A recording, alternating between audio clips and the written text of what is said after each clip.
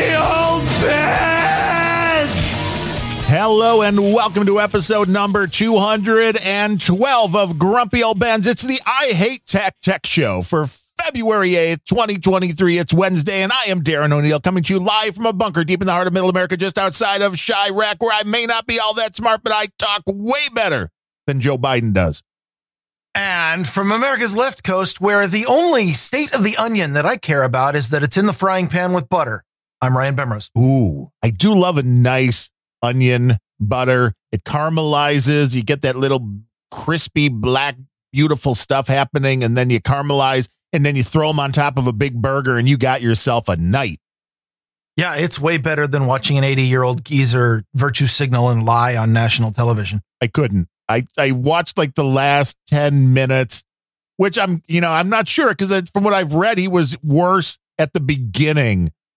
But at the end, it was. By the end, the lies had mostly petered out, and he was just being unintelligible and yelling.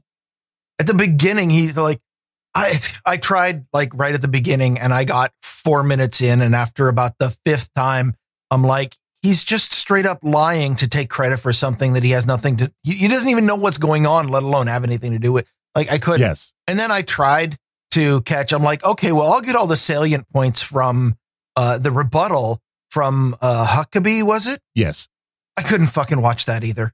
She was too calm. She was just way too. And it's weird when they do the rebuttals. It's really weird because they're not in front of an audience. So it seems very fake. I mean, I get it, but it's just that's weird. Politics for you. Yes. It's very weird to see a politician get to talk for like 15 minutes with silence and nobody interrupting them or asking any questions. So it was a little bit weird, but she made some decent points, but I just kind of read the transcript of both what Biden said and honestly, what she said. I gave up and read the memes. The memes are probably more entertaining and more informative, I think. I don't know. They brought Sanders in because, the Republican Party wants to throw in the face that, Biden is an 80-year-old man and the oldest president ever. And Huckabee is like, it's a woman and the youngest state governor. And look, we can talk about demographics too. And she just sounded like every other Republican with a prepared speech. Oh, very boring. Yeah. We want something a little more exciting. I like the way the UK does it. They're a little bit more in your face. There's a little more mudslinging going on, which there was a little of that, I guess. I didn't see most of it. Well, I heard a brief rumor yesterday, and maybe the videos will come out. I haven't seen it, that Donald Trump was going to give a rebuttal. Now, that would be something I would watch. That would be entertaining. I don't know if it would have any fewer lies. I don't know if there'd be any less grandstanding, but he's entertaining. He'll take different credit for different things. And it's all just hard to watch. And that really, when it comes down to it, it makes the United States, which was once, I think Ronald Reagan said, the, shining house on the hill or the beacon of light on the hill, where now, not so much. I mean, we're just looking like a banana republic now. Yeah. The wretched hive of scum and villainy. Yes. I've never seen a bigger hive of scum and villainy except United States of America. Yeah. But yeah, something like that. I mean, we are kind of a tech show, and he did try to go after big tech. As Nam pointed out right before the show, this is the show that you come to hear tech guys talk about hating on tech. Yeah. And the reason is because if you want a show where people who love tech and come all over it and just gush, and that's every other tech podcast in the world. Yeah, you want Twit. We're here to show you why, technology may or may not be legitimately cool, but don't just trust everything about it. There are bad people. It's good tech being controlled by bad people. That's the thing that gets me steamed. And that was my whole random thoughts, which I need to still do chapters on, that I'll be releasing today. Covers the Biden speech. Have you considered we should start comparing notes? Maybe. So that I don't bring up topics that are exactly what you talked about a half hour ago? But it's okay, because then you get a different viewpoint on this. And the tech stuff, I think, does need a little bit of breaking down again. Because again, beyond my don't let your kids on the internet theory, which would take care of so many things. I took a little umbrage. And then don't let yourself on the internet or your elders or anyone. Oh, yeah. It would be helpful. But Biden said, quote, we must pass bipartisan legislation to strengthen antitrust enforcement, prevent big online platforms from giving their own products an unfair advantage. Well, that's one bit. And then he said, we must finally hold social media companies accountable for the experiment they're running on our children for profit. Now, if he would have left the for profit out, I would have had a lot more respect for him. It's like, I don't understand. You're saying they're experimenting on our children. That seems like a bad thing. But you're only mad because they're doing it for profit. That seems a little bit wrong on its own. Well, he's also mad that they're using up the important natural resource of the children because he wants to smell them, I guess. He needs all of that. What do you call it? The end, it was Kodachrome. No, that was the song by Kodachrome. Yes. Yeah. He needs to inject some Kodachrome and then go listen to adrenochrome. Adrenochrome. Yes, that's it. That's what he needs. I'm like, well, what is the experiment they're running? You mean having social media outlets? What experiment are they running on the children except the idiot kids are posting on the TikTok, they're posting on the gram, they're posting on whatever. What is the social experiment they're running on the children? To be honest, I would have a lot more respect for social media companies if profit was their main motivation, which it should be because capitalism. But there are a lot of social media companies and Silicon Valley places out there now where they're like, money's free. Investors will just keep paying us until our business model finally doesn't pan out. And then we'll just go out of business and start a new one with new investment funds. That's fine. So we don't care about money. Let's be woke. Right. We'll make all our money when we sell our user list when we're going bankrupt. Well, again, even if that was the only, if that was the only thing they cared about, then that'd probably be fine. But the idea that, we've got money, we don't care about money, let's be activists, let's push our social causes on people, it is far more infuriating to me. Well, he talked about big tech, Biden did, collecting personal data on kids and teenagers online. And he says we have to ban targeted advertising to children. I'm like, well, then they're not going to be allowed anywhere because here's how it works. All of these sites overall make their money on advertising. So if you come in with a whole bunch of people, it doesn't matter why, in this case, they're children. But if you come in with a whole bunch of people and you go, well, legally, you cannot monetize these motherfuckers. What do you think these companies are going to be like? Well, then we don't want them on our site. That's pretty much exactly how COPPA worked out. Uh-huh. Well, that didn't really work out. It was supposed to work out that way. But you know what happened then when children got to the website and it's like, are you over the age of 13? They clicked yes, and they put a birth date in that made them older. Yes. Like one of my favorite statistics about the Steam game service is that 70% of the people who use their website were born on January 1st. And mysteriously, it's just a demographic weirdness. In the same year that would make them legal that year when it was signed up with. Yeah, or 1901 or whatever. Right. Well, that too. I'm just very old. I'm playing games. I'm really old. Why, yes, I am 123. Why do you ask? But this concept that you can't advertise to children, it's like, here's an idea, then don't let them on the internet. This is not going to work. Or if they have to then say they're over 18, they're going to say they're over 18. Then how are you going to hold social media companies responsible once kids start lying and saying they're over 18? It's like, well, you can't then. And, if you go to this point, we've already talked at length what happened in the UK when they're like, well, you need an ID if you're going to view porn. It's like, well, that didn't work out for obvious reasons, but you don't think there's enough parents out there that the kids would just either take their parents' ID or the parent would be like, well, fuck, I don't care if you're on social media. So yeah, just put in my license and then that'll be you. It's not going to work. This concept that kids these tech companies can, one, treat them differently than the adults. That's never going to happen. And two, hey, parents, do your fucking jobs. That's the only solution. Uh-huh. That's the only way we get I cannot get behind as much as it seems like on the first order, it would solve a lot. I cannot get behind somebody just saying, oh, well, just, ban all kids from the internet or whatever, or all kids under a certain age or something. For two reasons. One is, three, actually. One, they'll lie. Right. Two, their parents will lie. Age is arbitrary and frankly, not a particularly good proxy for maturity. There are people who had to get out and do their own thing. So at 16 are surprisingly adult. And there are people who are 38 and living in their parents' basement and have never matured. That is true. And I've argued with each and every one of them online, in fact. But well, you have to. I mean, it keeps them on their toes. The other reason is if you say you can't see this, it's a form of censorship. You're censoring the internet from people, and maybe that's for their own good, and that's definitely a decision for the parents to make.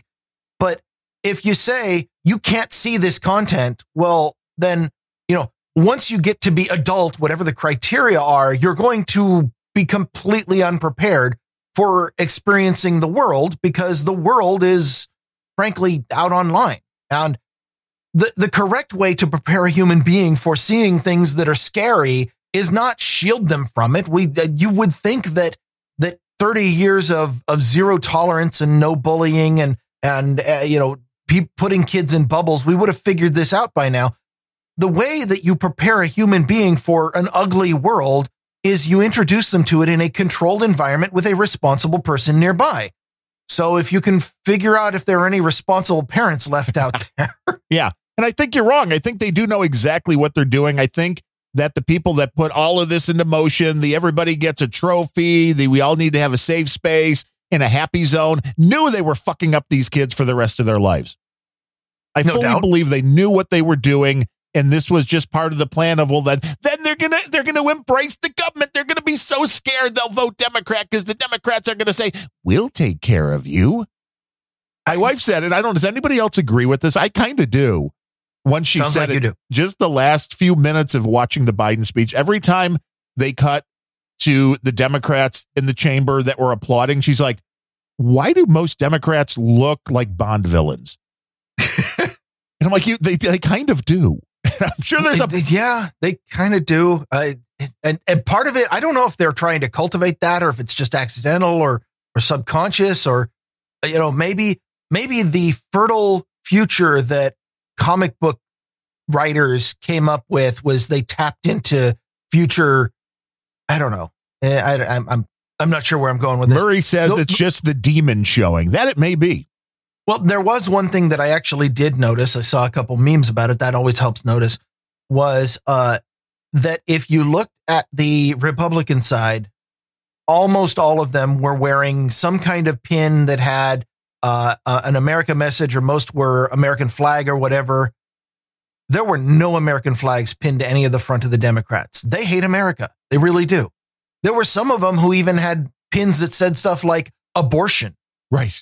Right. Which is Joe Biden says that is the greatest thing you can do is kill a baby. Which might actually be a comment on Biden's speech. I'm not really sure. Maybe. Because he wanted to, he said in the beginning of his speech that he's been working to restore the soul of the country. And I'm like, why did you eat it? I know. Why are you doing that? I don't understand.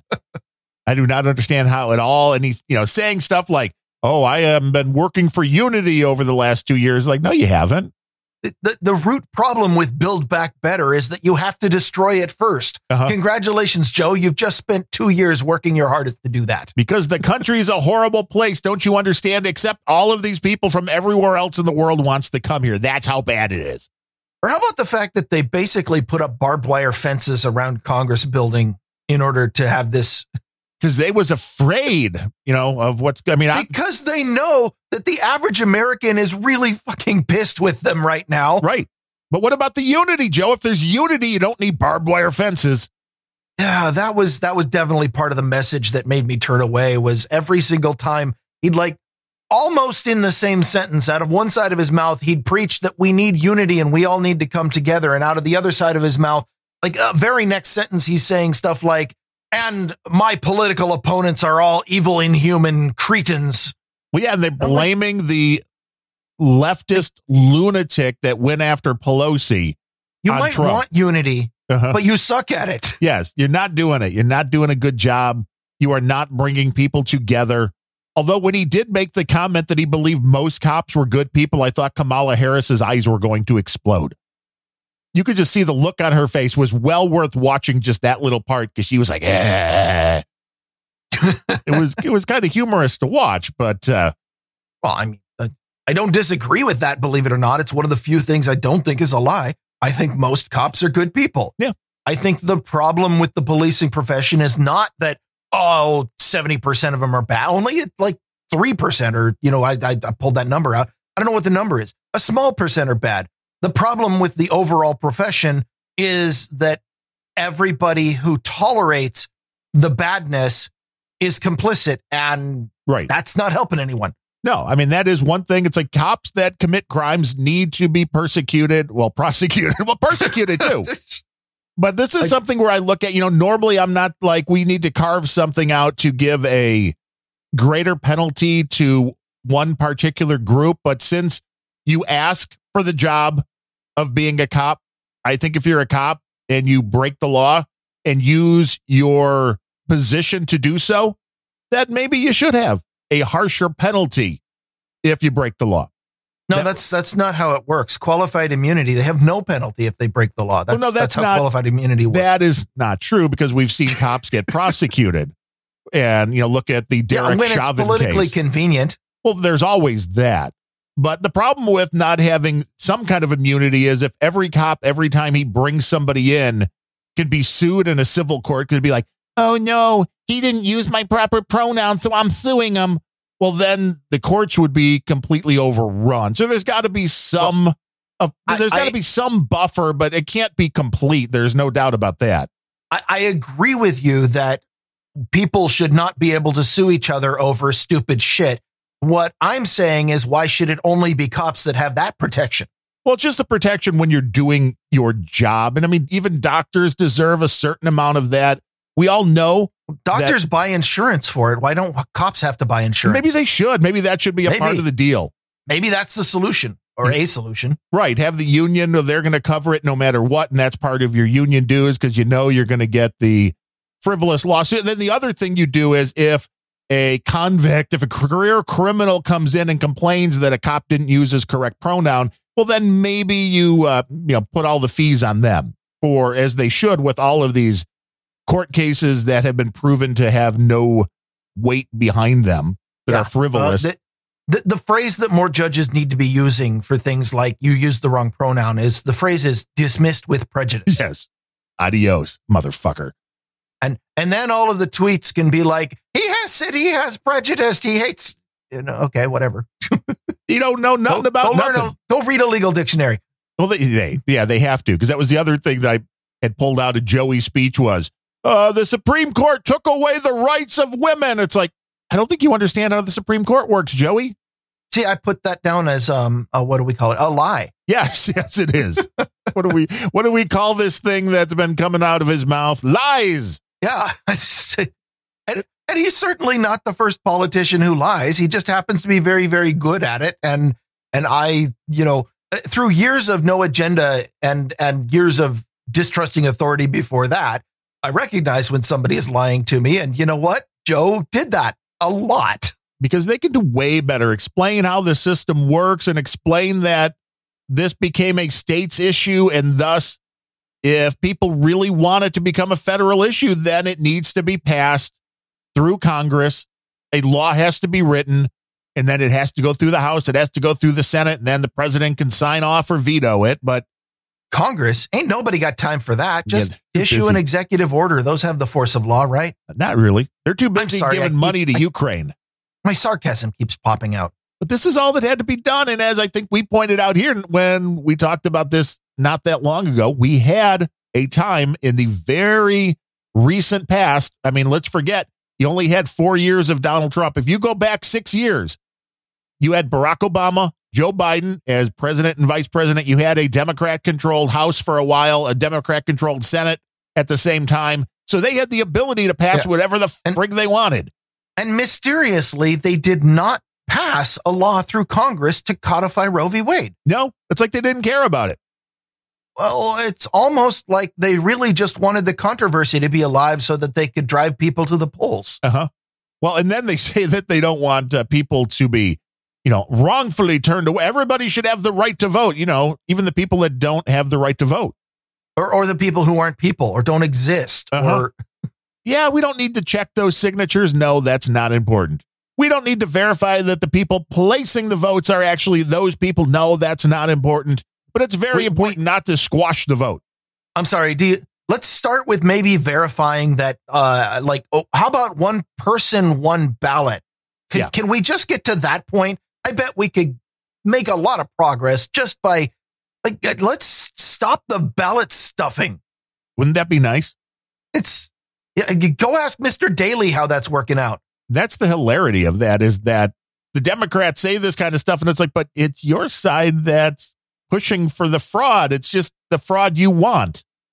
Well, I got into this argument with an acquaintance from, let's just say he lives in this greater Seattle area. So I don't need to tell you that, I'm kind of alone out here amongst a whole bunch of people who eat the Democrat line. But the argument was basically, I was talking about the Democrat Party is, in both Washington state and the other Washington, is stuffing ballot boxes, creating fraudulent elections. And they're like, well, both parties do that, so you can't really blame the Democrats. I'm like, hold on, though. And here was my argument. Let me see if you follow this. Take everybody out there who is talking about elections. Who are the ones who want election security, and who are the ones who are expending a ridiculous amount of political capital to defeat election security? That tells me everything I need to know about whether or not there's one party cheating more than the other. Yeah, that would make sense. It's a pretty easy litmus test.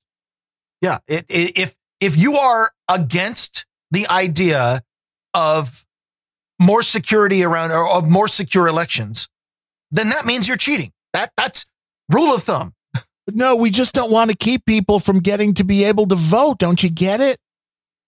You don't want to keep, people who shouldn't be allowed to vote from being able to vote. Right, because these are the same people that somehow find ways to buy cigarettes and buy alcohol and all of these other things that require an ID, drive a car. Somehow they can find ID for all of those things, but not to vote. That is absolutely the stupidest argument ever, saying, black people don't carry ID, right, so they won't be able to vote, and that's racist. Like, excuse me, go ask any black person in a Democrat city, do you carry ID? They're like, yes. If I step outside onto my back porch to pee, I am carrying my ID because there might be a cop there with a stop and frisk going on. It is the line that they give, which is such a racist line. Like, the poor black people, they can't even carry an ID. And also, what kind of racist shit is this that, black people are the only ones stupid enough not to take your ID when you go out to do something like vote? Like, all of the other races are way smarter than blacks because they just remember their ID. It's only blacks that forget. Boy, is that a really discriminatory line. That, like, man, if you need another example, not that you do, of the CRT movement being the most racist ideology that we have heard in the last 50 years. Well, it comes around at the time when things were starting to get better and people were like, wait, we can't have this. People getting along? No, we don't like that. Yeah. Well, that's why MLK, all of his words were canceled. They only use his face and his name for streets now. Yeah, we can't have that disruptive message of everybody being equal. Yes, which, interacting together, getting along. I never heard and then give us millions of dollars in reparation money because your great grandfathers did this. Like, it doesn't make sense. When you're living in a world where you're now asking for people to pay literally for things that happened generations prior, it opens up a very interesting Pandora's box, because we all know it's not just the black and brown people that have been wronged in the past. I mean, as an Irishman, I can tell you, the English did a lot of really bad things to the Irish, drove them off their land. So wait a minute. The English crown should be sending me $5 million. I'm waiting.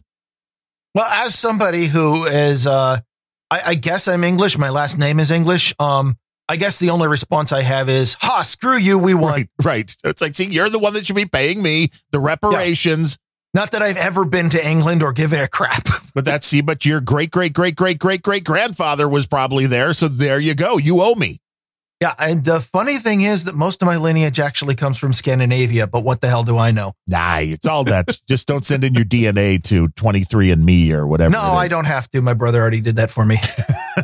So now you can't commit a multiple homicide and not get caught. Thanks, Bemlet. Well, fortunately, I wasn't planning on doing that. Nobody plans on it. We have determined that Joe Biden is a compulsive liar. Democrats are a party of racists and cheats, and children can't be trusted. Is there any technology stuff we should talk about? Well, there is a Colorado Senator, Michael Bennett, who is asking. He's a member of the Senate Intelligence Committee, wrote a letter to Google and Apple pleading with them to remove TikTok from the app stores. You think that's going to happen? It might. It would be interesting. Wait. Was the senator a Republican or a Democrat? Democrat. Oh, then it might happen, yeah. That's the litmus test. If it's a Republican, it's a crazy thing. If it's a Democrat, then maybe. It's like, well, because, again, their ties to China, which I don't know what the difference is between American companies doing this and Chinese companies doing this, because then if you go, hey, what TikTok is doing is really a problem, then what every social media company is doing is probably a problem. But this also goes down the list of there have been cases coming out as well. I mean, it said this was from an article at a site called imore.com, which follows obviously iPhone kind of stuff. Joe Biden wants Apple to free your iPhone from the App Store lockdown. And I don't think Joe Biden wants to, because I don't think Joe has an idea. I don't think Joe Biden understands what he's looking at when somebody shows him a little piece of metal with glass on the front. No, I would agree. But somebody in his administration obviously thinks it would be a good idea to allow multiple app stores. But as we've talked about in the past, this isn't as much a solution to something as just something that will continue to add more problems on down the line. And I don't know what the exact route to go here, because there's a lot of things in the tech sphere that kind of overlap right now, including this. And there's courts that are like, well, Google is using their position to give their products higher precedence than their competitors. It's like, well, yeah, that's called business. It is. And it's an argument that Google shouldn't control search and sell ads, not an argument that some regulatory body needs to come in and turn Google into a partially government entity. Well, yes, we should break the part in that sells ads, and we'll make that a government entity so the government can decide where all that money goes. No, I'm not sure I'm with you on this. No, why not? That sounds like a perfect explanation and a reason. Yeah, you lost me at the government should, to be honest. So this is interesting. It's like, okay, I get when it comes down to any of these devices, because they all pretty much come with one app store. I know there are alternative ones available on Android, which are as much as they're not wide open, they are open enough. I use F-Droid for my main one, but frankly, if F-Droid doesn't do it for me, the other thing that I do on Android is I sideload an APK, which is possible. Yeah, most people are like, what? What is that? For people that know what they're doing, yeah. Sideload? Yes. For most people, for most average phone users, if you say sideload, they're going to look at you like you just spoke Chinese. Yeah, and I'm fine with that. The average phone user is kind of a moron. Well, yeah. Now, the Apple people have been using that reasoning to be like, well, this is why we can only give them one choice. You see, they're idiots. Yeah. I vaguely recall, I thought there was a court order or something, like maybe it didn't come down as a final, that ordered Apple to open up and allow separate app stores. I thought it wasn't just politicians whining about it. I thought there was. I might be completely off. I don't have an article. It said this was. It says the Department of Commerce's National Telecommunications and Information Administration, has released a report which says Apple's iOS App Store on devices like the iPhone and iPad, along with Google's rival store on Android, have created a potential harm to customers by inflating prices and reducing innovation It is recommending some major changes. So they're just recommending, I guess, at this point.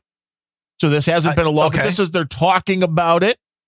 Yeah, and Apple's like, oh, recommendation noted. Yes, thank you. We'll put that on the agenda. Thank you. Your opinion counts. We got a meeting in like 15 years. We'll get that on the agenda for that, and we'll take we'll dig into it.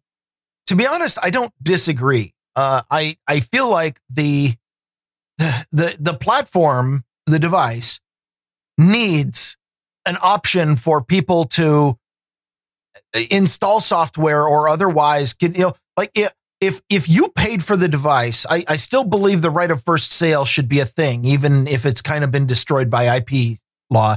But if it's your device, you should have the ability to control what software appears on it. And that requires that you be able to get software from a vendor other than the one true vendor that is being offered you. I kind of believe that. The thing that bothers me is the remedy being put forth by every political animal is, and the government needs to come in and take this existing platform and require that they change their policies with regards to it. And of course, that's government meddling. And the only viable solution that I see that's actually fair and doesn't involve, pointing a gun at somebody is, this platform sucks balls. We need more competition. Let's have a platform that has competition. That's why I don't use Apple. It's why I don't use Android in its base form. Consumers who want to be able to control their devices need to be able to control their devices. So I guess what I'm saying is, rather than have the government step in and force Apple to do something, we're going to go with the much, much, much more difficult to implement solution of saying that everybody should just stop using Apple because it's not good for the public. Right. This is also, as somebody, if you write software, you understand that where you want to be to get the money, to get the sales in the Apple ecosystem is the existing store, as much as they may hate it. Because otherwise you start running into things like, okay, well, I want to create my own app store. And then 5 people show up and it's like, well, then what? Then you have competition, but then the people that are doing the software are like, well, I want to be where the money is. Everybody wants to be where the money is, which is where this all starts falling down, where you can say, well, okay, we'll allow a third-party app store. But as you said, most people that use cell phones are morons. And unless you have to force Apple then to install these alternate app stores on the phone before people even get it, most are never going to even know they're there or will never find it. And then the question becomes, well, okay, then what if 10 million app stores pop up? Well, that's a lot of app stores you have to install on every device to be fair and equitable. But, okay, first of all, who gives a shit about fair and equitable? That is a made up term by people who don't understand that. I demand equity. Organisms on this planet are in competition. That's how things work. Fair and equitable are made up concepts that anyway. So I don't see a problem at all with 10 million app stores because people are going to install the ones they're interested in. If there's an app store out there that has a grand total of 3 apps and 5 users and eventually gets abandoned because of it, this is what's called competition. Yeah. It's capitalism. It's decentralization. It's the things that we should be striving for, not this centralization stuff where one entity controls everything you can do. But don't you want to see the brand new iPhone come out with like 4,000 pages of app stores that you have to delete? No, and you have to delete them individually if you want to get rid of them. I don't want to see the brand new iPhone come out, but Apple's going to do it anyway. Hell but yeah, no, they are. I don't think Apple should be forced to do anything. I think, in a just and fair world, Apple is not required to do anything they don't do. Right. But Apple also, by the same token, does not impose their will on.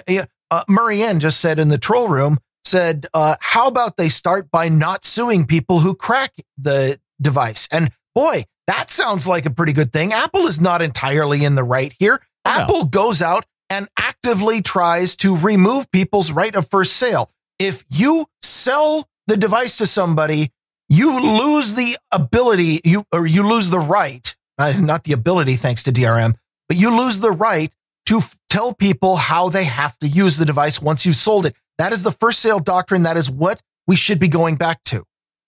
Yes. And nobody should. I mean, this is the problem with, well, Apple should be forced to include this. It's like, no, I don't buy but Apple that. should also not be preventing it from happening. I would agree. If somebody wants to have that up in the App Store that then people have to find and download, it's kind of funny because anything's going to originate then. It doesn't matter which App Store. It's going to have to originate in the App Store that came on your phone. That's the only way to find it. It's not the only way, but now we're back to side loading. Yeah, for non-technical folk. I happen to know that F-Droid is in the Google Play Store. Yes. That's not how I got it. I went and downloaded the F-Droid APK from their GitHub repository. Well, you're still on Android version 3. I don't know what I'm on right now. We went over this on the show before, but I continue to have disruptions in my lifestyle from having switched phones. And every once in a while I come across, I still use my old phone that no longer has a SIM card in it for my podcast player. Because stuff works, that it's still a viable device. It has Wi-Fi. What do I need a cell for in order? So I do that. But now I've got, I actually checked it out. The cell phone antenna is using up 40% of my battery power within 12 hours, just trying to find a cell network that will connect to the no SIM card in here. Wait, so do you have a cell tower nearby? Do you either have no service or it just is looking for a different service? No, I don't. There's no SIM card. So it's looking for service. It's probably pinging the cell tower every 5 seconds going, hey, is the phone turned on for me yet? Is the phone turned on for me yet? Is the phone turned on for me yet? And I just noticed that my battery life dropped from about 2 days with this thing to maybe 9 hours. Well, turn off mobile data. Once I pull the SIM card out. Right. Turn that mobile data off, baby. It doesn't give that option. Well, I did actually find a solution, which was you put the entire phone into airplane mode, which kills all the radios, and then you explicitly go turn the Wi-Fi back on, and that seems to work. Oh, nice. Just a little tip. I'm sorry. That might be a helpful tip. We try to avoid that sort of thing, but. Well, everybody's experience may be a little bit different, depending on what you're trying to do. And by the way, the notification that shows up in my notification bar and shows up on the lock screen that says, you don't have a SIM card, click here to buy one, is not dismissible. Well, of course, because you need a SIM card in a cell phone. Why else would you have one?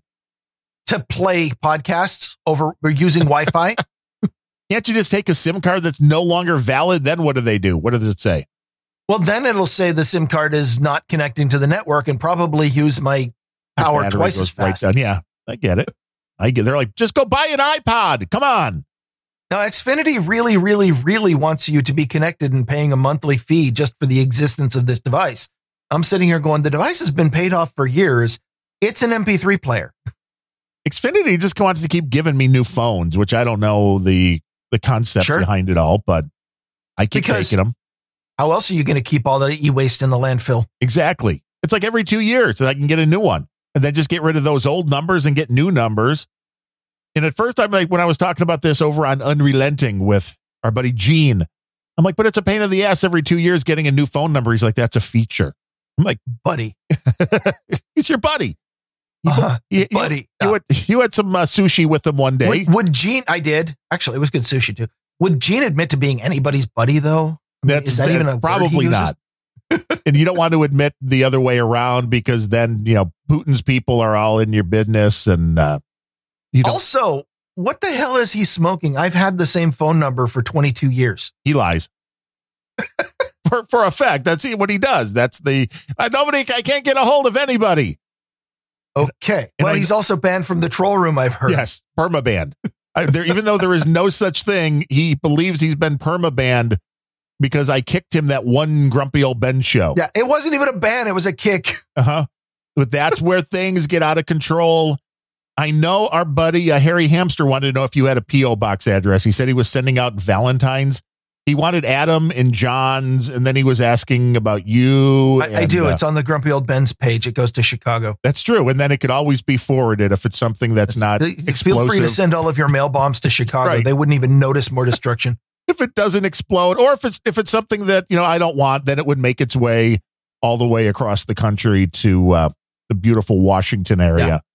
I mean, if it is something really awesome, just put it on the Zephyr. I'll get it eventually. The 48 hour, you can just pick it up at Dvorak's house. Yeah.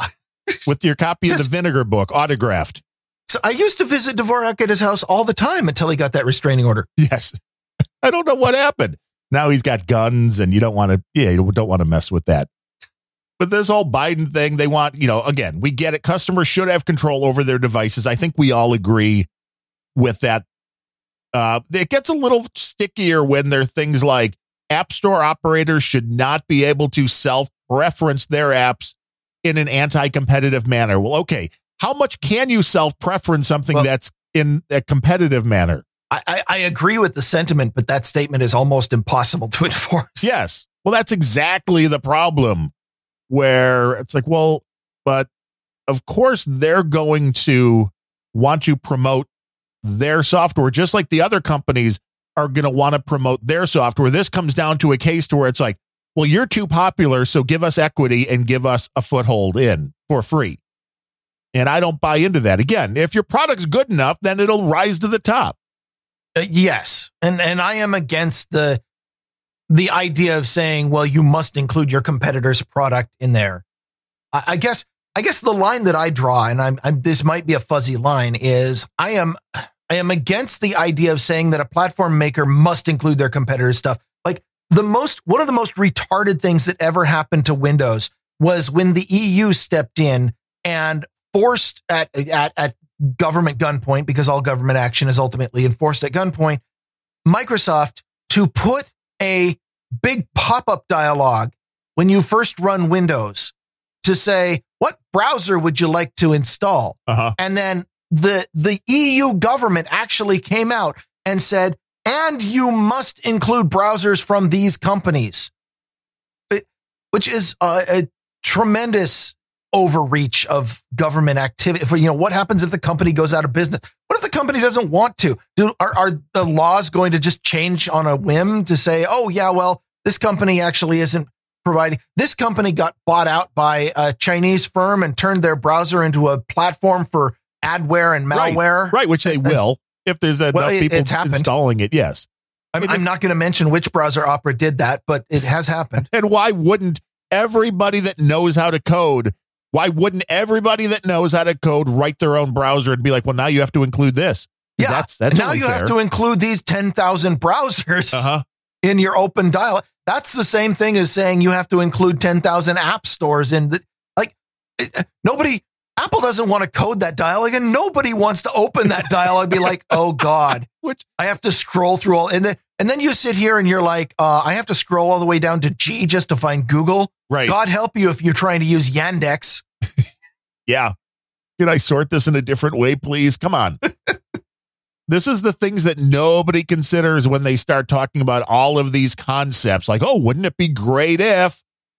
And then they don't think about how this would actually happen in the real world. And that's where things start breaking down.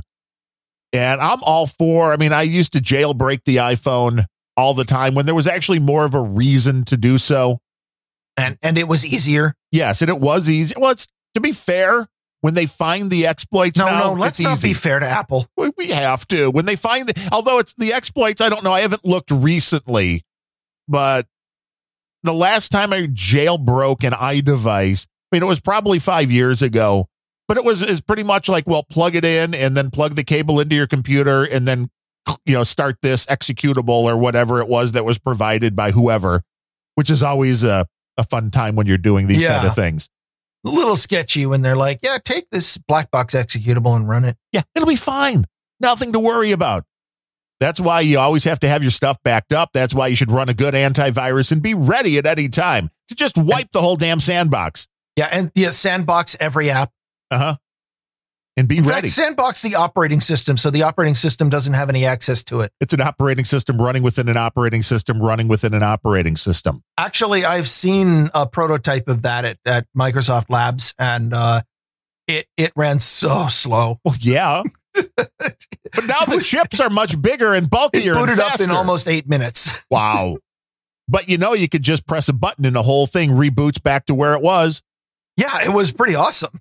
Which is neat. In fact, I think that was a Windows 10 feature was that they wanted for a while, because actually it was Windows 8 was the feature started. They really thought that Windows would be the operating system for mobile devices, and they wanted to make it easier. So they introduced a push button into the OS that said, reset this computer to factory state. Like, who is going to push that? And, well, it depends if they know what they're pressing, because most people will do that and go, where'd all my programs and data? Where did they go? I didn't understand. Well, it was slightly nuanced. It actually had what it did was it did an in-place upgrade of the operating system, which the upgrade mechanism is one thing that Microsoft has had a lot of time to practice, which is why it's so amazing that they screw it up as often as they do. But the in-place upgrade basically takes all of your data, which is to say all of the data that they know about. So they take your My Documents folder and they stick that off to the side. They put a fresh operating system on, and then they bring your data back in. And if you only keep data in the Microsoft prescribed locations, right, then everything is back the way you used it. And then you just have to reinstall your apps. If you have your data somewhere else, bye-bye. Yeah. If you have your data on a NAS or something, well, at least then the NAS should may God have mercy on your, what? Yeah. Well, I got it on my Drobo, man. Don't worry. The Drobo's got it. It's perfect. But to prove that my Apple Watch wants me to get up and stand. Thank you, Apple Watch. I'll be doing that later. Just shake your wrist. It'll figure it out. No, it's like, you've been moving a lot lately. I mean, so chronic masturbators must have a lot of steps on their Apple Watch. I don't know. Well, I'm not actually going to admit to anything, but during the brief time that I had a Fitbit, there were a few days when I'm like, I need 2,000 more steps to get to my step goal today. And I don't feel like going out because it's raining. I'm not going to admit to anything. Let me show you how quick I can get those steps in. My wife suggested if you wanted to do that, there's she's had a little, she loves Winnie the Pooh. And there's one that she's had for like 10, 15 years that is walking Pooh that actually walks. And I'm like, well, now see, that would be can I get my steps just by putting this thing on the little toy and letting the thing walk around the house? I'm sorry. You just made my brain skip a track. Walking Pooh is now your show title. Walking. There you go. Do I spell it P-O-O or do I do it P-O-O-H? I'm not going to speculate as to whether or not there's an H on the end of that word. It's a walking Pooh. But to prove that Google maybe isn't the behemoth that everybody thinks, Microsoft launches new AI chat-powered Bing and Edge browser. So I had that. I had that as part of a pair of stories, because the other half of that was Google is now investing in Anthropic. Well, see, they're like, we're behind. Yeah, Anthropic, by the way, not much of a story here, but is an AI company founded by former employees of OpenAI. They are a competitor. There are people there who think they can do it better than OpenAI. And Google's like, well, we got to put our money somewhere. So they dropped $300 million for a 10% stake in Anthropic. Now, I'm telling you, leaving OpenAI and starting your own AI business, even if it doesn't do anything, sounds pretty damn lucrative to me right now. I'm just wondering what our buddy CSB's AI company does, because if he gets like 300 million, he better start upping his game to the donation segments. I know what his AI company does. It puts out an excellent podcast that's a little too spammy on the ads on other podcasts. Well, you see, now you can replace GWIF for $20. If you heard my latest Random Thoughts, the little intro, the first like 15 seconds that was read by an AI voice on a it's a free website. You can do a certain amount, but then of course you got to pay if you want to do more. But the voices are getting so much better. Oh yeah. Deepfakes are getting scary. It is getting so much better. Except for the automated voices that they played on the last No Agenda on Sunday. Yeah, well, which John swears he's like, this is going to destroy podcasting. And I'm like, it doesn't even sound like either one of them. Not yet. It'll get there. Now, I'm wondering and maybe not yet is the problem, but it doesn't right now. And if they train these AI, if this is people doing it for them, that's a different thing. It's people trying, I don't know. I've been meaning to go into that 11 Labs or whatever it was called that I use their service to do that opening for random thoughts. I've been meaning to go in, create an account, because they say you can create like up to 5 different voices. And I want to know what they're asking for now. If you can put random text in, or if it's still it used to be you had to read an exact script. So it was much harder to get somebody else's voice into an AI. That may not be the requirement anymore. Well, what you can do is feed in their podcast and with the transcript. Right. Well, you keep sending in notes to No Agenda with a weird thing. Well, can you say this? Oh, yeah. And you just stitch them together and it's like, aha, we got you. Can you please speak the word passport? Yes, very slowly. Say it slowly with enunciation. My voice is my passport. But I was thinking, I mean, we know that you script out a lot of angry tech news and then actually read it yourself. This would save you a lot of time if you could just put your voice in, or you always say you don't like your voice. You could put somebody else's voice in.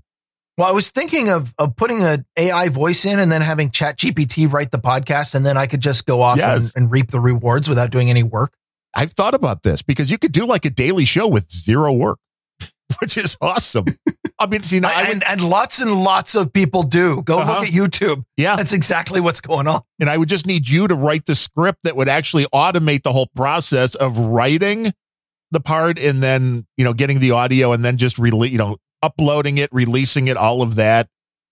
And I think this is going to be, there was an article that I had, I think we talked on the last show about how much of AI created content is soon going to be all content. And the more you hear the quality of this stuff, the more I believe it may be right that it won't be all, but no. Surgeon's law. But there will be a lot. And did we forget to talk about ChatGPT Bing?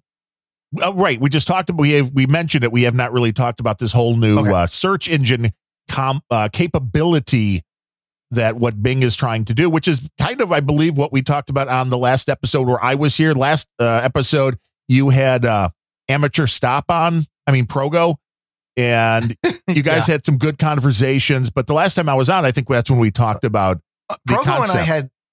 Progo and I had great conversation. The only problem was we weren't having the same conversation and we were constantly just talking over each other. There was some latency, and let me see if I can recreate the audio quality of Progo's connection.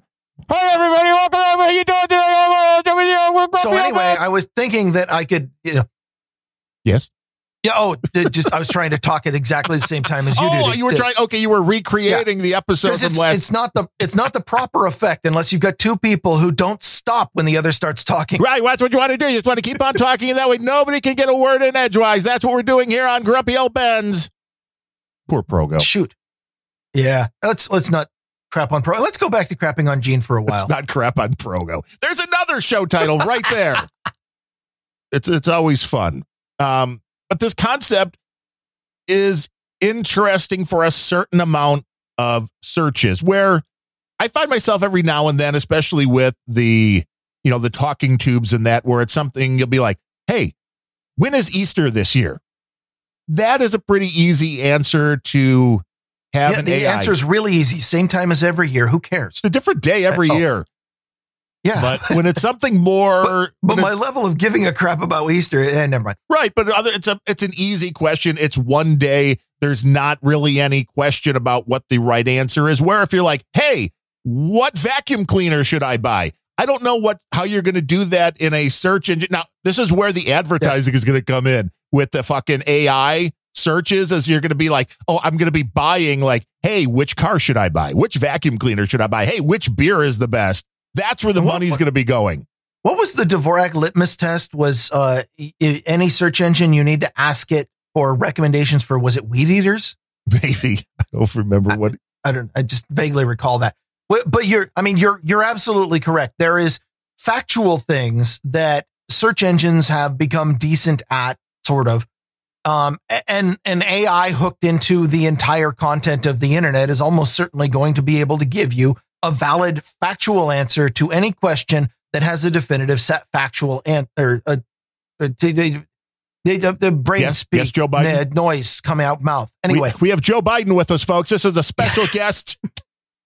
But there is the much more difficult style of question, which is there isn't a right answer what you're, especially the come to help me make a decision from these choices, which are not obviously all, sorted. Yes. Give me a recommendation for a product is the classic question that if an AI can get that right, then we don't need humans anymore. But I don't think an AI is going to get there. It would have to be smart enough to then ask follow-up questions. If you're like, hey, what weed whacker should I buy? Then it should be something like, well, do you have, how much property do you have? Do you have electricity? Do you have gas? I mean, can you plug it in? I mean, there's a few different things you would need to know to decide what the proper answer is. And it's not the same answer for everybody. Right. That's the real problem.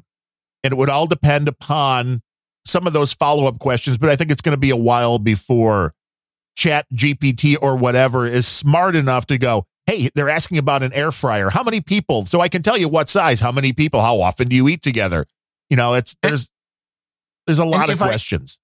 There are a lot of questions like that says, what is, you're not asking what is the best weed whacker. You're asking what is the best weed whacker for me. Yes. That takes into a lot of context for the individual. And if I may go so far as to point out how this worked back before the age of AI search engines, it would result in the individual, the person who is going to own the weed whacker, making the decision themselves based on what information they have available, and that decision being made 100,000 times for each person who needs a weed whacker. It's decentralized. I guess what I'm saying is this is exactly the question that capitalism is born to make. The people involved in a transaction are the only ones who need to know. You don't need a centralized AI. I don't know. I'm kind of hinting around what is ultimately my big problem with AI-based search, but it's another rant. So maybe I should back off and let you finish your point. Yeah, well, this was interesting. The little screenshot that they gave, because it's not open to the public as far as I can tell yet, the new Bing chat experience. The question that was fed into it was, I'm planning a trip for our anniversary in September. What are some places we can go that are within a 3-hour flight from London Heathrow? And the chat responds with, congratulations on your anniversary. I mean, really, is this information that you really need to have in there? But it says there are many places you can go. Here are some suggestions based on your preferences and the best destinations in Europe in September. And it comes out with 3 bullet points. If you like beaches and sunshine, you can go here. If you like mountains and lakes, you can go here. If you like art and history, you can go here. So, I mean, it's an interesting concept, but it'll be interesting to see if you touched again on my big reason why I know that ChatGPT in its current form will never replace a search engine is it's too damn chatty. It's verbose. It uses too many words, kind of like I'm doing right now. But what you just described, though, still isn't, it's not the search engine that people want, and it's not the search engine that Silicon Valley wants to deliver. They don't want to say, well, if you like museums, go here. And if you like to ski, go here. They don't want that to be in an answer because that's a long answer.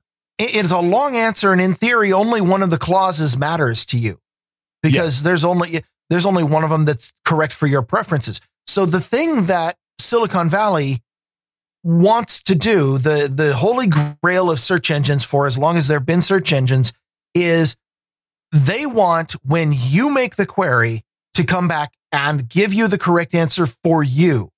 And the problem is, in order to do that, a lot of information about you needs to be available to the AI. Right. And that makes me uncomfortable. Well, right. Because if it's saving every one of your searches, it knows a lot more about you.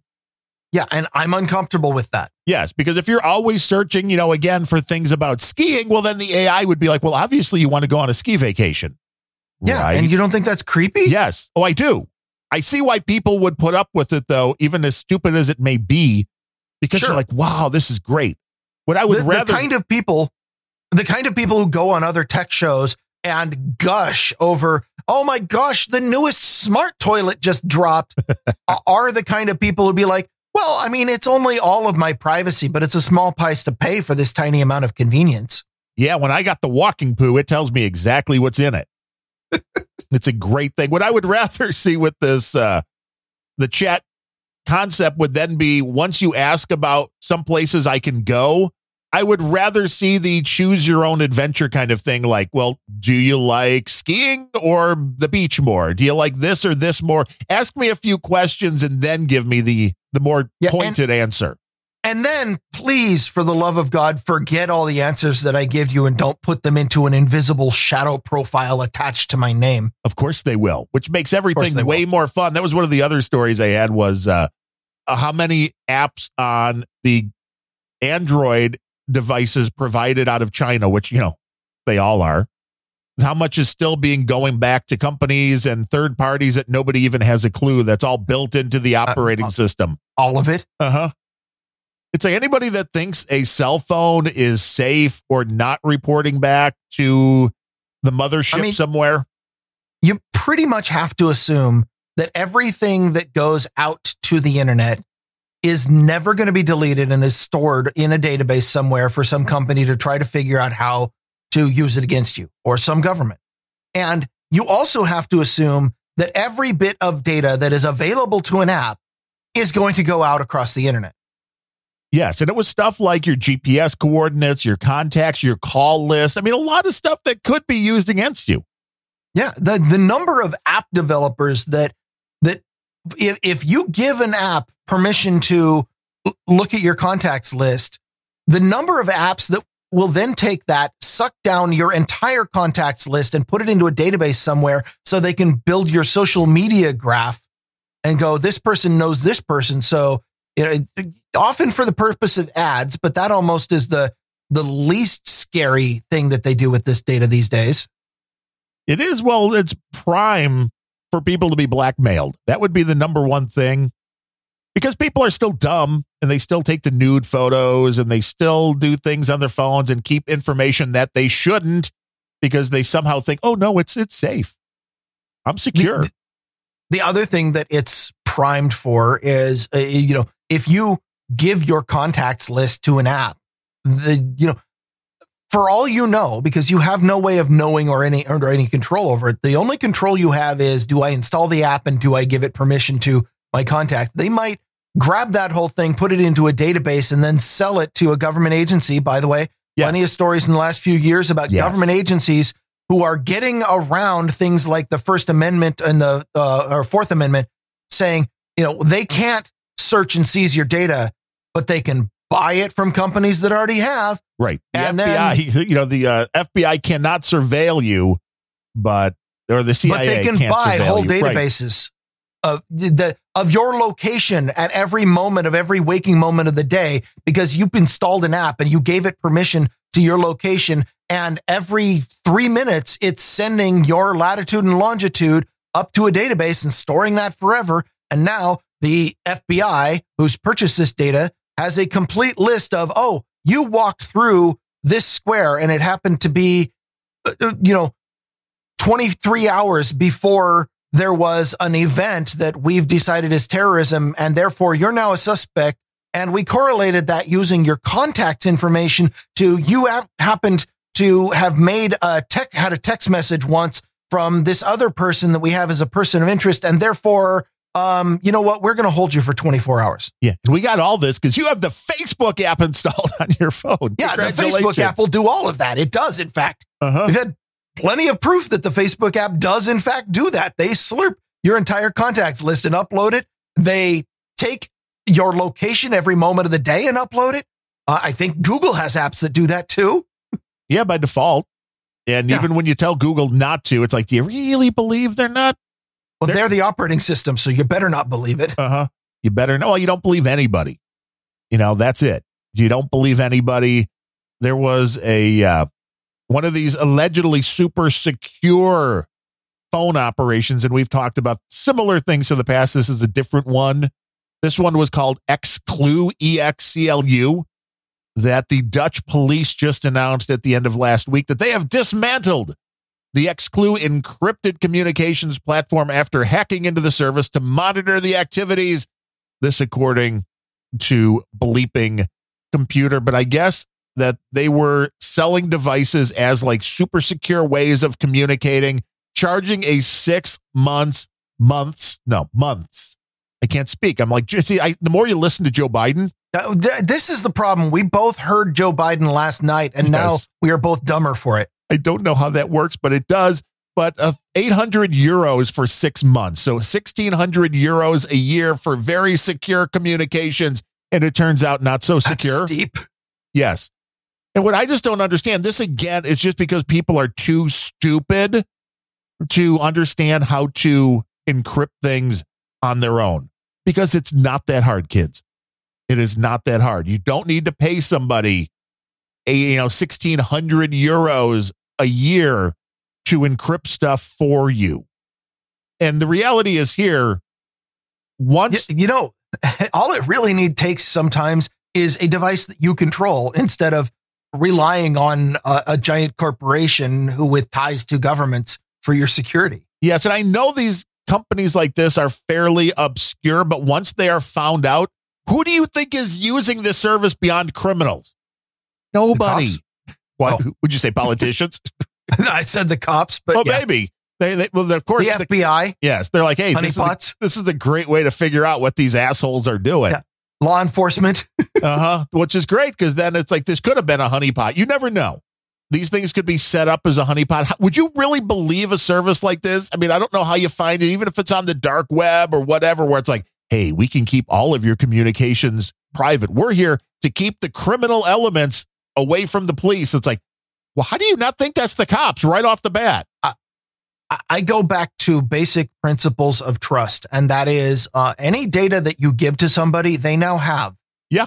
And if you have to, the people that in order to have your data be secure, you must have implicit trust of everybody who has the data.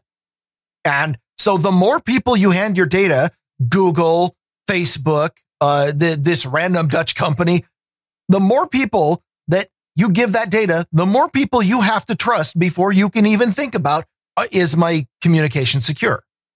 Yes. The one that we talked about last was, and also mentioned in this Bleeping Computer article, it was EncroChat. And that they had about 60,000 users. That sounds like a medical condition. It does. That it does. But it's like, you can just encrypt your own stuff, people. It's not that hard. You don't have to go crazy.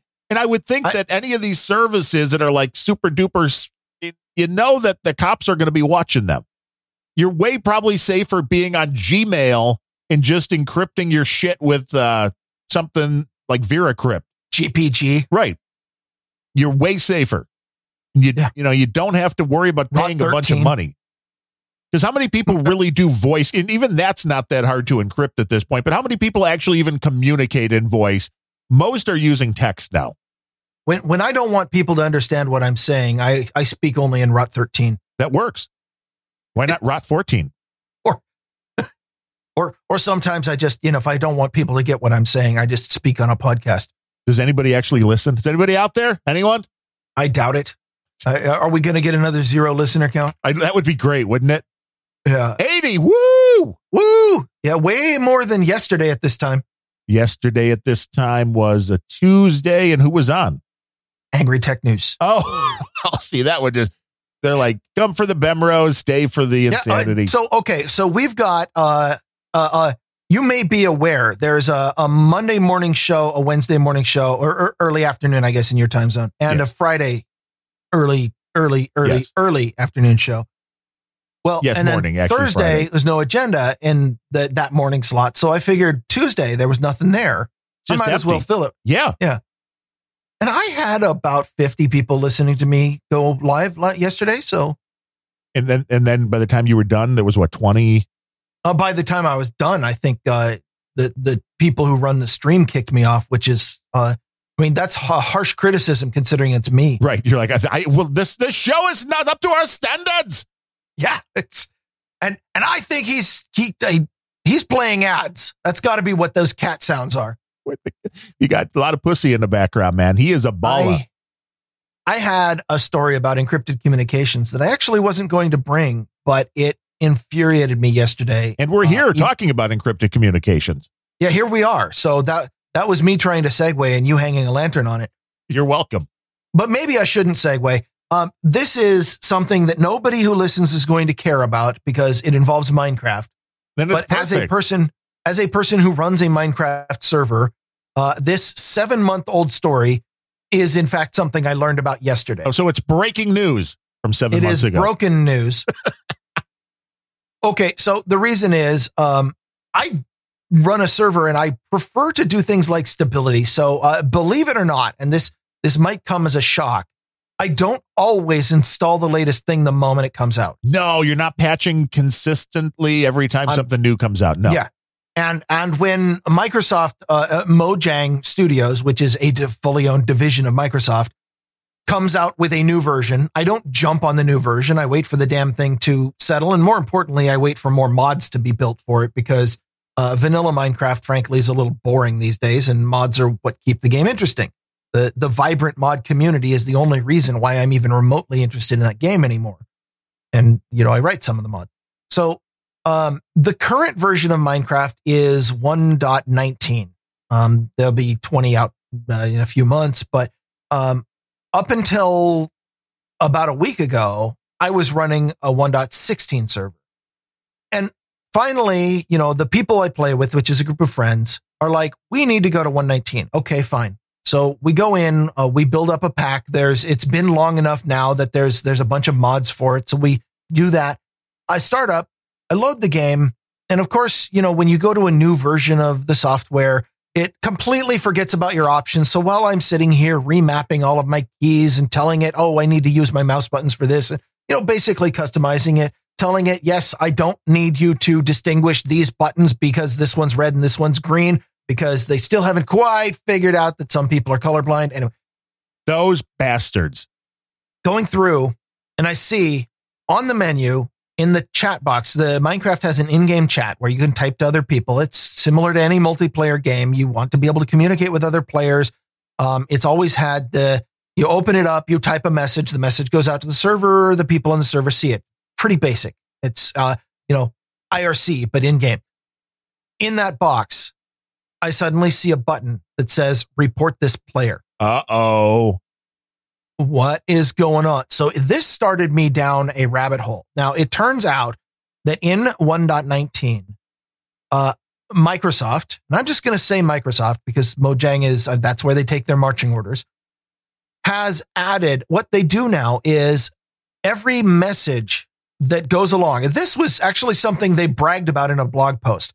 Every message that goes out, instead of sending the text to the server and having the server send to everybody else, like any sane system would do that has multiple people in a chat system, they now have a system where when you log in, your account goes out to Microsoft's account and acquires an encryption key. That encryption key is used for the duration of your session. It encrypts all messages and digitally signs all messages you send to the server.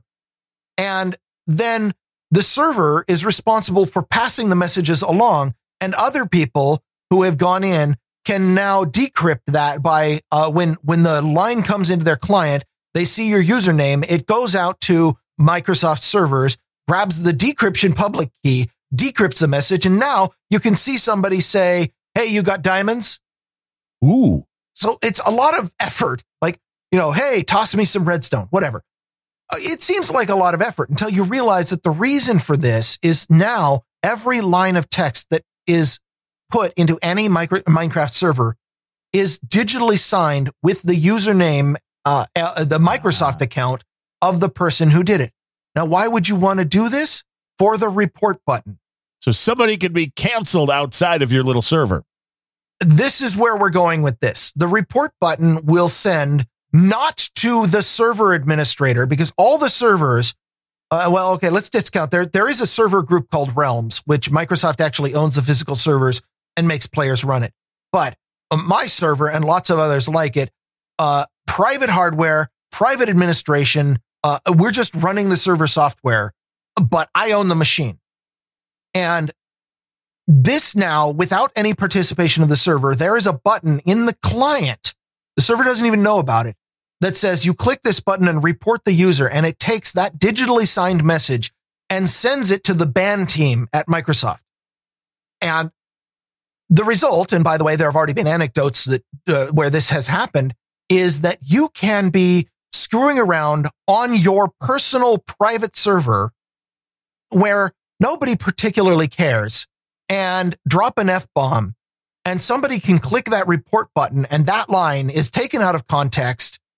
I don't even know if any of the conversation around it is even included. Oh, that's sent off to Microsoft. And if they determine that you dropped an F-bomb in a private server where everybody online didn't care, then your account can be banned for a period of time or even permanently at Microsoft's sole discretion. This, by the way, is the reason why I stopped doing public multiplayer on Xbox. Same exact reason, because all you have to do on Xbox is drop the C word or an F-bomb or say S or call somebody a ham doctor in the wrong chat, and suddenly you find your account is banned for all games everywhere because Microsoft didn't like it, because you swore, because you said something, because you didn't even know that the word that you used and probably used correctly happens to be a slur in the mind of some addled leftist progressive who sees racism in every dictionary. And Microsoft looked at this and said, oh, you used the word ham doctor, whatever. And that is a racial slur that marginalizes this community, and therefore you're banned for 30 days. And so that has now come to Minecraft, where if you do something like that in the public chat, even if the server admin totally cool with it, the people you were talking to totally cool with it, now you can be banned not just from the server where you did it, but from all servers everywhere for as long as Microsoft deems they want to, because you said this. Now, on a private server, this still requires that somebody hit the report button. It's possible that you can keep people out of a private server, correct? Yeah. Oh, yeah. My server is whitelisted. Only the people that I have asked me for permission and want to play, only the people. I don't allow random people from outside in. If you try to come in and you're not in the whitelist, you get a reject message. No, piss off. If one of them clicks the report button, then you got a whole different set of fun times coming. Yeah. Now, there's a couple ways that this could happen on a private server. You might click on. Somebody might do it as a joke. They're like, oh, ha, ha, ha, you just said ass. I'm going to report you for that, and just do it as a joke. And now somebody at Microsoft has to decide whether or not you're getting a permanent ban. Well, I think a lot of people would be like, oh, I'm reporting it to the person that runs the server, not Microsoft. Well, that's certainly not clear in the client. Trying, because that, by the way, is one of the things. Admins of a server do have the ability to ban people. You can say, okay, you're being a douche. I don't want what you're saying on my server. Banned. Fine. Gone. Okay. And that is absolutely realistic, reasonable. The server owner should be able to do that. But now the server owner is not in this equation. You might get banned from not only this server, but everyone, because you said something. But what I was saying, though, is, yeah, it's possible that, somebody might click the report button accidentally when they're actually trying to click the controls button or change their video resolution. They might click it because they're fucking with you. There might be reasons for that. But let's be honest. If you're on a private server, and by the way, if you're on a public server, this is probably going to happen to you anyway. Right. If you play on public servers, somebody on the public server is going to report you. It's just going to happen. It happens on Xbox Live all the time.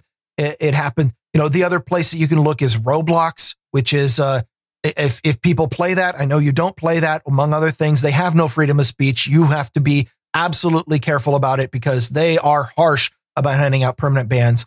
Well, yeah, the freedom of speech is under attack and has been for a long time in a lot of different venues. This is not unique. So if you play on a public server, you should expect to get reported. If you play on a private server, you probably don't expect to get reported.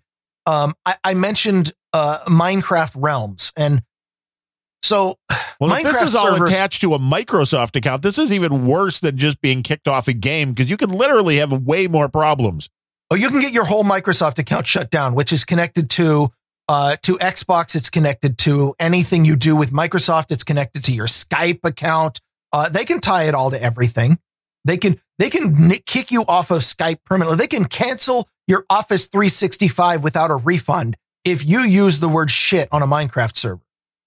And I'm not a fan of that. But I was going to get at, so most of the servers all the servers that I will play on from now on for sure are owned by a private user. That means the server itself might not be involved in getting you reported, but there is, because Minecraft servers are hard to set up, you have to actually use a Linux command prompt, which pretty much puts it out of reach for 95% of the people out there who are like, where do I click? But Microsoft, Mojang, had set up a long time ago a system called Realms, where they're like, well, we've got lots and lots of space on Azure servers. Let's just go ahead and give you a point and click interface for setting up a Minecraft server. And they set it up so that, they don't theoretically admin the server. You have to sign up for an account, pay them a monthly fee, and now you are the admin of a server. You can, I don't know if you can install mods or not, because I wouldn't play there. But what we have learned, because there's lots of anecdotes, is that if you have a private Realm server with you and 3 other friends, all of whom are totally raunchy, the anecdote is, nobody here is going to report anybody else, period. You are all friends. You all make the same fart jokes. 3 of the 4 people available on the server, including the server owner, had their accounts suspended for a month because of a conversation they had in their private server. Why? Because Microsoft is pointing AI at the chat on every Realm server. So they're watching. Wow. They're watching. And they're listening too. So this had me a bit bothered yesterday. Well, as I'm reading about this. This is the problem with the attack on speech. We've mentioned multiple times here the fact that different words can mean vastly different things in different locations around the globe.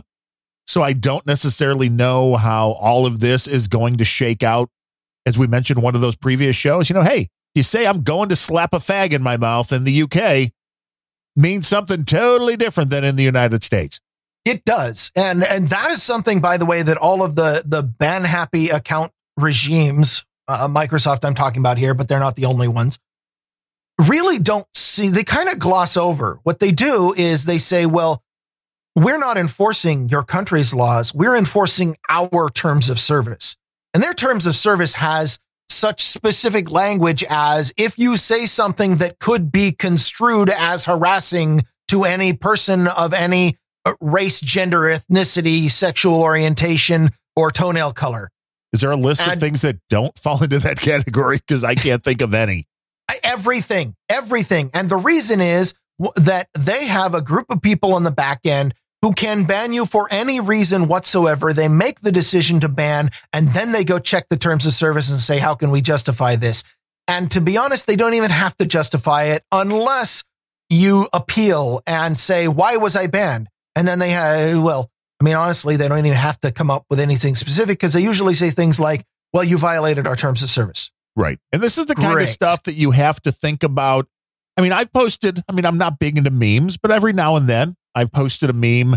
And if I create it in Photoshop, I can tell you that I go into another third-party app and re-render that photo just to make sure there is no metadata left from the version of Photoshop, because I do pay and have an account. And that other third-party app, was that paid for? It's open source. No, you got to go open source and download it and use a VPN and go all through all those hoops. But it's the only way to do it, because you don't know what is hiding in these things.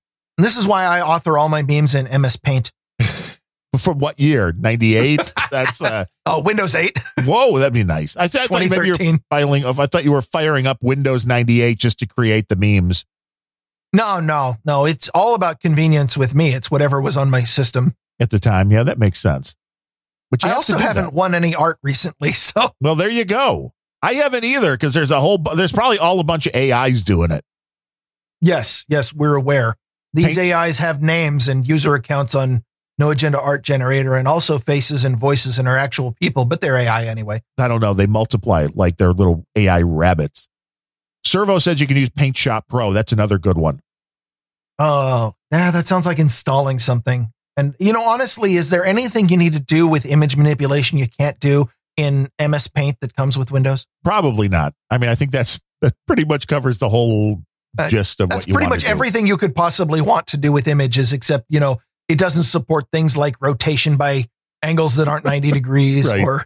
or there's no concept of transparency or selections other than a rectangle. But, honestly, these are all just conveniences nobody's ever really made use of. Yeah, I don't know why people get so uppity. It's just crazy.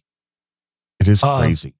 So I wanted to call out two things. People in the troll room are definitely getting ahead of my point. Servo just said, can you force people to use a mod that removes the report button? There is a mod, which, by the way, as soon as I learned about this, I installed on my server, that the mod has approximately 7 million downloads already. Wow. And how long has this been out? Like 3 hours? What's no. So the version that has this entire thing blew up on the Minecraft scene about 6 months ago when version 1.19 came out. And I was not playing 1.19 at the time, so I wasn't paying attention at all. Did not care. So this is an old thing. So in 6 months, it's had about 7 million downloads, but still 7 million is quite a bit. The modding community is not that huge. This mod, what it does is it takes every message that comes into the server, and before it passes it on to the other characters, it merely strips off the digital signature. So you can, obviously, because there's client side mods and server side mods, and the server owners only have real control over what's on the server. Now, servers do have the ability to not allow a client to join if you don't have the right set of mods, but that's also considered kind of antisocial for some things. But it seems like a pretty neat solution that, some little whiny bitch decides that they're going to report everybody on the server. They can click that report button all you want, but without the digital signature, there's no way to prove that came from who they thought it came from. And so suddenly the enforcement team can't do anything. But they still get the message, which is fantastic. But yeah, so they're getting overloaded with reports. Just the reports are not actionable because you can't tell who did it. See, now, if I wrote that mod, when somebody hit the report button, the audio that would play would be, go fuck yourself. And then that would be done. And it would be great. People would love it. They would, of course, that would cause people to hit the report button more and more and more, which would only annoy Microsoft, which is good. The particular mod that I did has only two functions. One is it allows you, if you are on a server that doesn't do this, to encrypt your own messages. So even if you send a message, it's not with the digital signature that Microsoft provided, and therefore they can't do anything with it. Oh, Servo, that is a great idea. Somebody make a mod to continuously generate false reports and send them into Microsoft. And that has been done. Oh, that is not the people. one. The one that I picked up and installed, again, it has two modes. It has a client-side mode that lets you encrypt with your own key that they can't use. And it has a server-side mode that strips everybody's encryption off of net messages, which is definitely something I prefer. Well, the encryption's nice because nobody can That is monitor. about the nicest. Yeah.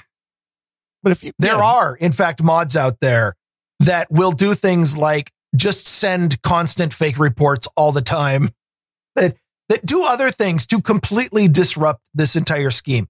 Which is what you want to do. You want to make it like such a pain in the ass for them that they're going to stop the whole concept because it's like, we can't deal with it in this way. So the one other thing about this story that really bothered me, and the free speech issue, obviously you may be aware I consider myself a bit of a free speech enthusiast. I'm sort of in favor. That was certainly a big thing. But the other part that really bothered me, and Marianne already picked up on this in the troll room. So these people we should have some of these people on the show. Maybe, they are experts. Take a day off because these experts are really nailing it. Identified that the other thing that this is that Microsoft they're in a bit of a pickle. The problem is that they have created a situation where people who are not Microsoft control servers. And when things happen on public Minecraft servers that Microsoft does not own or control, sometimes somebody will complain about it and go, oh, Minecraft is toxic. Microsoft cannot handle that. That is the scariest thing that could possibly happen from their perspective because it could hit their bottom line. So what they need to do and what this is an attempt by Microsoft to exert control over servers they do not own that are operated, owned, maintained, and paid for by a third party. Microsoft is coming out and saying, we want to enforce our morality, our terms of service on a person, even though we're not running the hardware that has the client. We're not running the hardware that has the server. We are not administering it. We're not paying for any of this, but it's our software. We are going to inject our morality into it. That's what Microsoft is doing. And so they are, Murray Ann used the phrase centralized power grab. Well, they are trying to centralize the moderation of servers so that the server owner is no longer the person who gets to decide whether or not something is okay to chat on their server. Because it has a connection to them, so they have to control it. That's the route of all this stuff. Microsoft wants the control. Yes. To keep you from being able to say what you want to say, because it might be offensive to somebody that you didn't invite to come play the game. I don't care. So do we have anybody who donated or to this show? I mean, this show. Come on, are you crazy? And let's remember. I am. That's why I continue to ask, despite the answer always being the same. Let's remember this came in before last week's show because I didn't even do a donation segment last week because I wasn't going to. I mean, plus when Pro goes on, people are like, I don't want my money going for that. Yeah. Nope. But we did. The reason I ask, and I'll go ahead and be upfront with this. I just got a nosebleed, and I need to step away so that I'm not bleeding on my keyboard or holding my tissue up to my nose and sounding suddenly like somebody else. Can you imagine what Microsoft would do if you bled into their keyboard? That will not be allowed. You will be repeatedly punched in the face until the bleeding stops. That's how we do it right here on Grumpy Old Bands, where we are, in fact, a value for value podcast, which means we put the shows out there. They're not behind a firewall. They're not behind a paywall. They're not behind anything. They're just there. And you get to decide if you've gotten any value out of them whatsoever. And we hope that you do get some value out of the show. If so, you can go to grumpyoldbens.com/donate. Click that donate button for a one-time or monthly donation through PayPal. You can use the QR codes or wallet addresses. If you want to do the crypto thing, you can even go over to patreon.com/grumpyoldbens. If you're in that ecosystem and you want to contribute there, we have a P.O. box. Thank you for going way, way up in price. Thank you, U.S. Postal Service, because, there's nothing that means that any more that they love us all than charging exorbitant prices for a little box inside a post office. But I digress. We can also go the podcasting 2.0 route if you have that ability. And if you don't, you can go to newpodcastapps.com, get all of the information, and then you can boost. Send some sats our way, which we have. But first and foremost, our buddy Tom came in with $25, even though this was the first time in either a very long time. I don't know if this has ever happened before. He tried to send us $25 via the donate button through PayPal, and PayPal went, something seems weird here. We're going to hold on to the money for a little while before it clears. And it may be because of the note. Whoa. Who's stealing our paycheck? Yeah, PayPal. Tom. Bitches. Yeah, Tom came in with $25. It was the first one in a long time that I got the notification. It's like, hey, somebody's sending you money, but we're not giving it to you right away. See, I got that all the time for about the first 6 months of my Angry Tech News PayPal. And then it kind of went away after they realized maybe I'm not scamming. Maybe they're like, why would anybody want to send you money for this show? I just don't understand. Yeah, that might have been the other thing is they're like, it's not worth holding this because nobody's sending money anyway. Yeah, we don't get it, but he included a note with the $25, which is very much appreciated because that's a big executive producer on today's show. He says, hello? Is this the CSB chat? See, there you go. You mentioned CSB and the AI at PayPal was like, what is this CSB? We know CSB. It's probably the same thing as when you send a PayPal note that says this is we are here #America near our #Target. Right. Well, I mean, or who knows what PayPal thinks CSB means? What else can CSB mean that they're like, wait, what is CSB chat? What is this? Some kind of subversive? And it may be. I'm sure. I don't know. It sounds like some kind of hacker. The best answer for the Either that- acronym CSB will win a prize. Just let us know what CSB stands for. I figure CSB is either some kind of a hacking exploit, or it's a variety of beer. Either one works. Could be both. But Tom says, he could be using both. Love you guys. It's one of the podcasts I listen every podcast from. I'm almost done with 100 or so, or 100 or so more to go. So if this is 212, it's only downhill from there. It's another one where he's back and a little bit further behind, but listening to every show and valiantly trying to catch up. I mean, on the bright side, if the donations keep going this way, Tom, by the time you catch up, all the shows will be gone because we won't have any more support and the show will be dead as a doornail. But we appreciate your support. He says, greetings, Tom from Hengelo, the Netherlands, a.k.a. Tom. And he's over on No Agenda Social. And we appreciate that, Tom. I hope you hear this episode before like 15 years from now or whatever it's going to take. This reminds me a lot of a series of donations we had. We were on maybe show 150 or so from Dame Rhett. Yes. And I'm starting on episode 1. She refused to listen to the current shows. She was listening to old shows. So we would, on episode 150, we would get a donation says something like, I really liked what you said back in episode 47. Right. And we're like, we haven't said anything as good since. But we keep trying. But beyond the donation from Tom, we do have 2 boostograms from our buddy Murray N, who has been giving us all sorts of good information in the troll room. He has sent 2 different 50,000 Satoshis. So that's 100,000 Satoshis. He's giving us time, talent, and treasure? Yes, 100,000 Satoshis. CCSB, that is a real donation. None of these 15,033, although I greatly appreciate it because CSB comes in. Are you suggesting that is almost enough to purchase an ad? Almost. But at least CSB, to be fair, over on a Planet Rage, because he doesn't like that you won't read the ad, so he won't send us any more money here. But he at least comes in on every show. So I'll give CSB credit for that. He comes in on every show. And if everybody would come in with like $3 for every show that they listen to, man, we'd be doing great. But this is over $20 from Murray, and we greatly appreciate it. He says, can't figure out how to boost the live show, so I'll boost the last one. And then the second one just works says, for me. Here's some more. And we appreciate that. That's through Fountain. To do it live, you have to do it through, I don't know if Fountain, I'm guessing maybe Fountain can do it. Okay, dumb question because I really don't pay attention. Do we even publish a live item tag? Yes.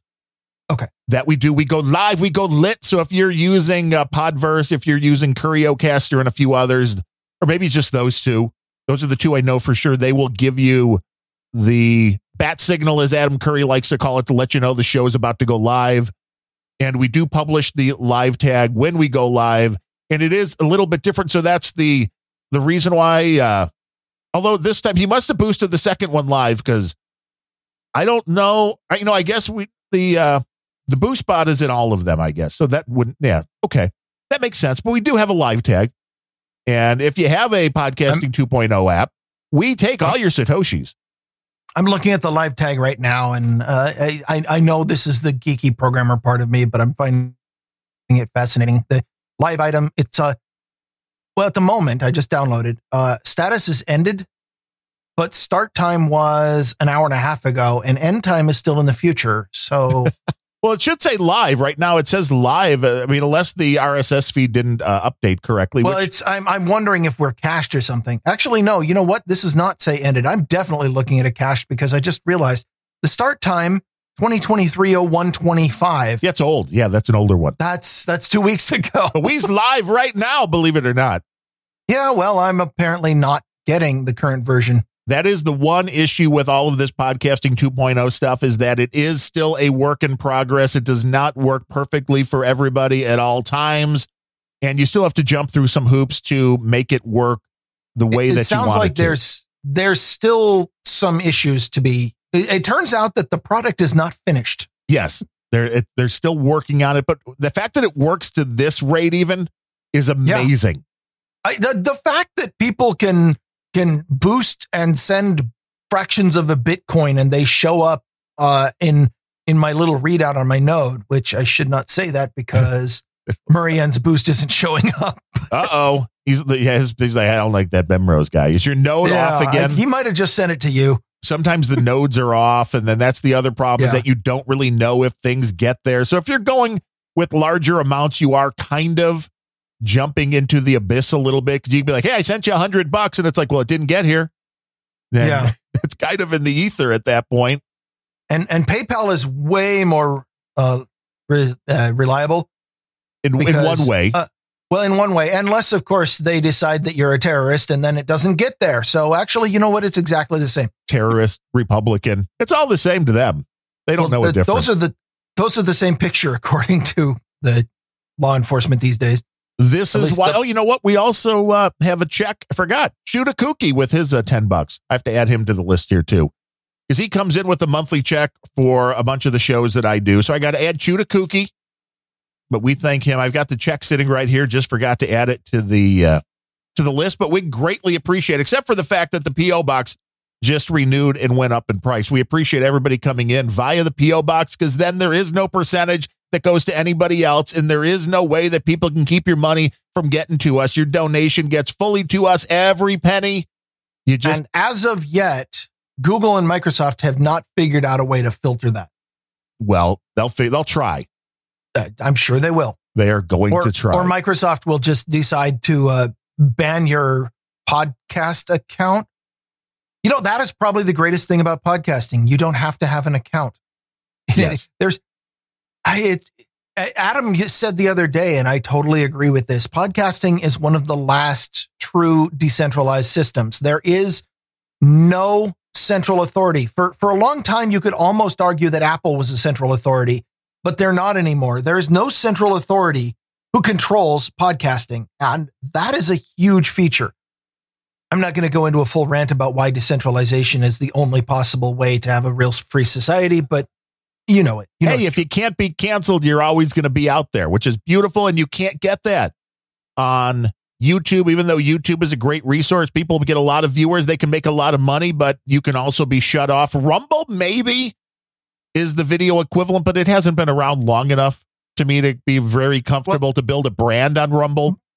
But the whole point to decentralization is not, YouTube is bad because it's centralized, so go to this other platform. Right. The point of decentralization is YouTube is bad. Here are 300 other platforms, all of which can provide you the service, and which one you choose is entirely up to you, and no single one can control the market. Right. It just grabs your content and gets it where you want it to go. You know, I personally am kind of a fan of No Agenda Tube. Hey, is that still a thing? I don't know. I also don't post videos. Right. So there you go. We're all very happy about that because the robe and that opens up and the cat and it gets very... And you would have so many pussy shots. It would get very, very messy. Although that might be your exit strategy. People are like, we're going to donate for that. But if you want to donate, go to grumpyoldbens.com/donate. We hope to read your name on an upcoming episode where you can then be a qualified expert of the No Agenda Show. We only have one guru so far. That is the one and only Jay Finley. He is the guru of Grumpy Old Ben's. Cold Acid was well on his way, but I don't think he's donated since we came back. He decided he hates the show. I don't know why. Is it that we keep telling people not to listen to Rare Encounter? He's spending all his time playing Oblivion. Could be. Or it could just be we keep telling people Rare Encounter sucks. And for the record, I don't think OnlyFans is a viable exit strategy because, and I don't know if you saw this article, I didn't go too deep into it, but apparently the OnlyFans and especially some of the top end streamers are seeing a decrease in the payments to the streamers that they are blaming on the readily available AI generated porn. Oh, see, AI is changing everything.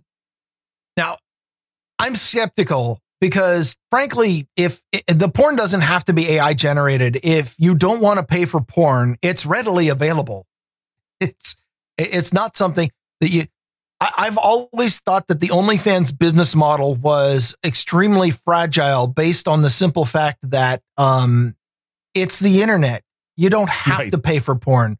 The only reason people pay for porn on OnlyFans is because they want to, and that's very fickle. Right. Well, it's just like the value for value model. We have noticed, obviously No Agenda has noticed recently that the amount of donations has gone down. The economy sucks. Guess what? People donate less. It's going to happen. No, I heard last night that some old guy was telling me that the economy is doing great and it's his fault. The economy is, no problem at all. He's fixed. That's pretty much what Joey said, was he's fixing all the problems that previous guy caused. Yeah. I pointed this out, and everybody should listen. It'll be dropping this afternoon, because while this show is rendering, I'll be uploading my random RANDUMB thoughts one. And at one point, Joey actually came out with a stat during the speech last night that said the Black and Hispanic communities' unemployment is at near record lows. And I'm like, do you know when it was at the lowest? During the last guy, which means you're bringing out something that says I fucked it up. I was going to say, how to lie with statistics. Exactly. It's like, but you're coming out and saying that these are at an almost all-time low. But yeah, you didn't mention that the all-time low was when you took office. Was 3 years ago. Yeah. It's amazing the kind of stuff that are in these speeches. In fact, if I recall, pretty much the best that the economy has ever been in the last 40 years, in pretty much as long as I've been around, the best the economy has ever been was kind of right before the globalists came in and decided to put their knee on its neck for 9 minutes. 3 years. Well, yes. With lockdowns and fake diseases. Yes. Well, yeah. Before COVID, this economy was flying. You can say a lot of bad things about Donald Trump, because I will agree with a lot of them. One thing he understood was how to run the economy. Well, that's because he's a businessman, and the way he tried to run the economy was not to fuck with it. Right. So it's like, wait, everybody benefits. It's something that like people in Washington, D.C. cannot comprehend this because of course it's their livelihood to not comprehend it, is that economies do pretty damn well. They have an exponential network effect. The larger the economy, the faster it grows.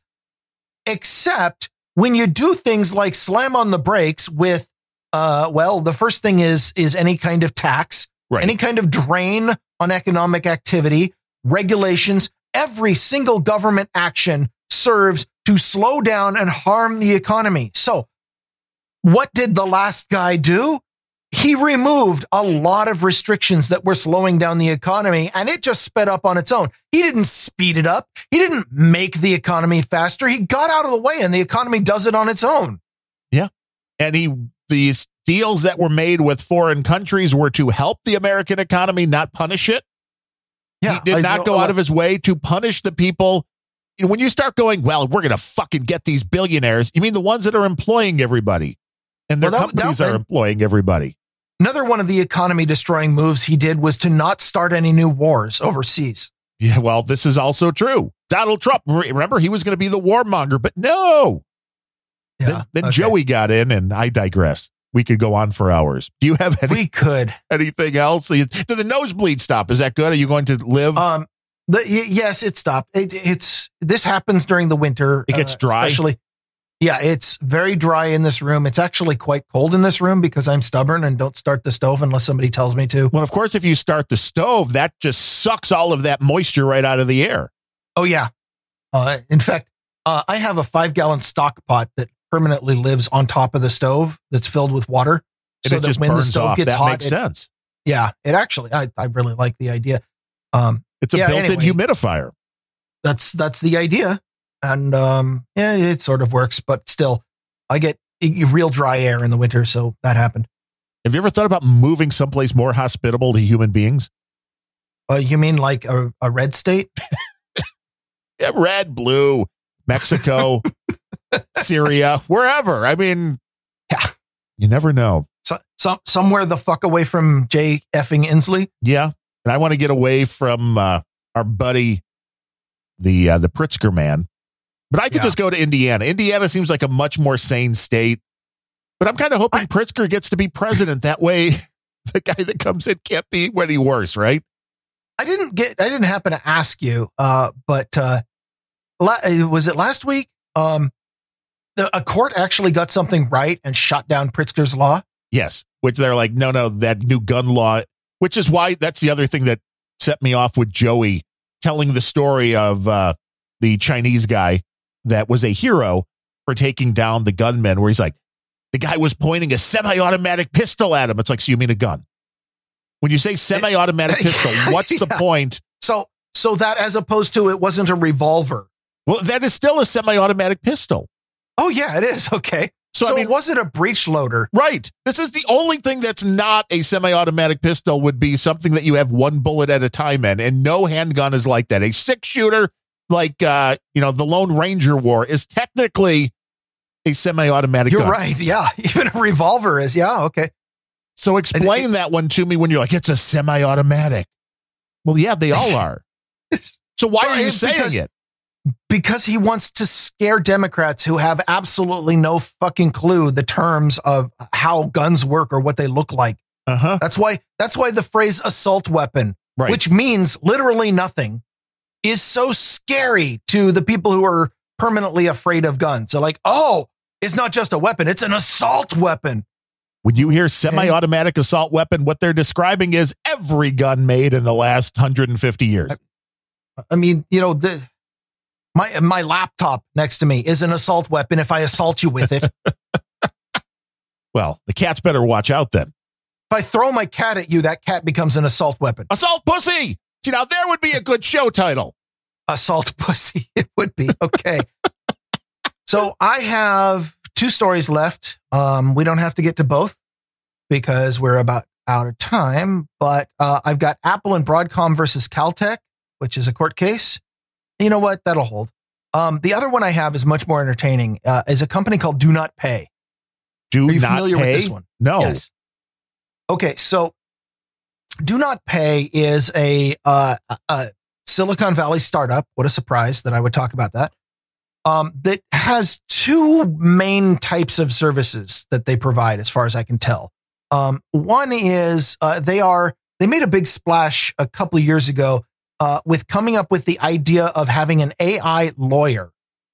The idea being, well, lawyers are expensive, and if you want to do some really simple things that need a lawyer, you don't have to pay them hundreds of dollars. Just come pay us dozens of dollars. And they have an AI do it. Well, this kind of makes sense. Like if you're doing a will or something, you like just punch in a few things. It'll ask you a few questions and then punch out the paperwork. It absolutely makes sense. It absolutely sounds like a pretty good idea. There are a lot of things that you don't need the services of a full-on lawyer for. You just need somebody who kind of has a clue what the hell they're doing. And, there's a lot of legal forms and things that are boilerplate, and you need to make sure you've got the right boilerplate and all the right boxes are checked. And it would take 3 minutes of a lawyer's time if you filled it out and then they looked over it and said, yeah, you did this right. You did this right. You need to fill this in. You need to change this. Okay, fine. Well, this is a service where you don't even need to hire a lawyer, because even going out and finding a lawyer for most people, what a pain in the butt.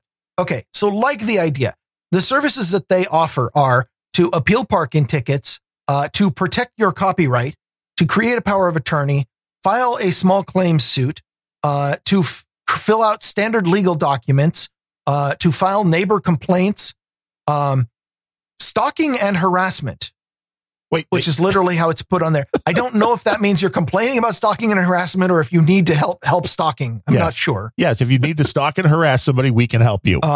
Consent for child travel, workplace discrimination. Again, not sure if which side they're planning on offering, but HR complaints, defamation demand letters, and divorce settlements. So wait, you're demanding somebody defame you? It might be. I in fact demand that everybody defame me. It's kind of why I come on this show. Well, I like where it says things you can do with Do Not Pay. One of them is sue anyone. So, okay, Murray N., I have no name. Baron Spud the Mighty. I'm suing all of you. No Agenda Millennial. Boo Spot, I'm coming after you too. Just sue anyone. So, Catherine Tewson, who, as far as I can tell, is a lawyer and happens to be active on Twitter, got a bug up her butt about these guys being fraudsters or not being on the level.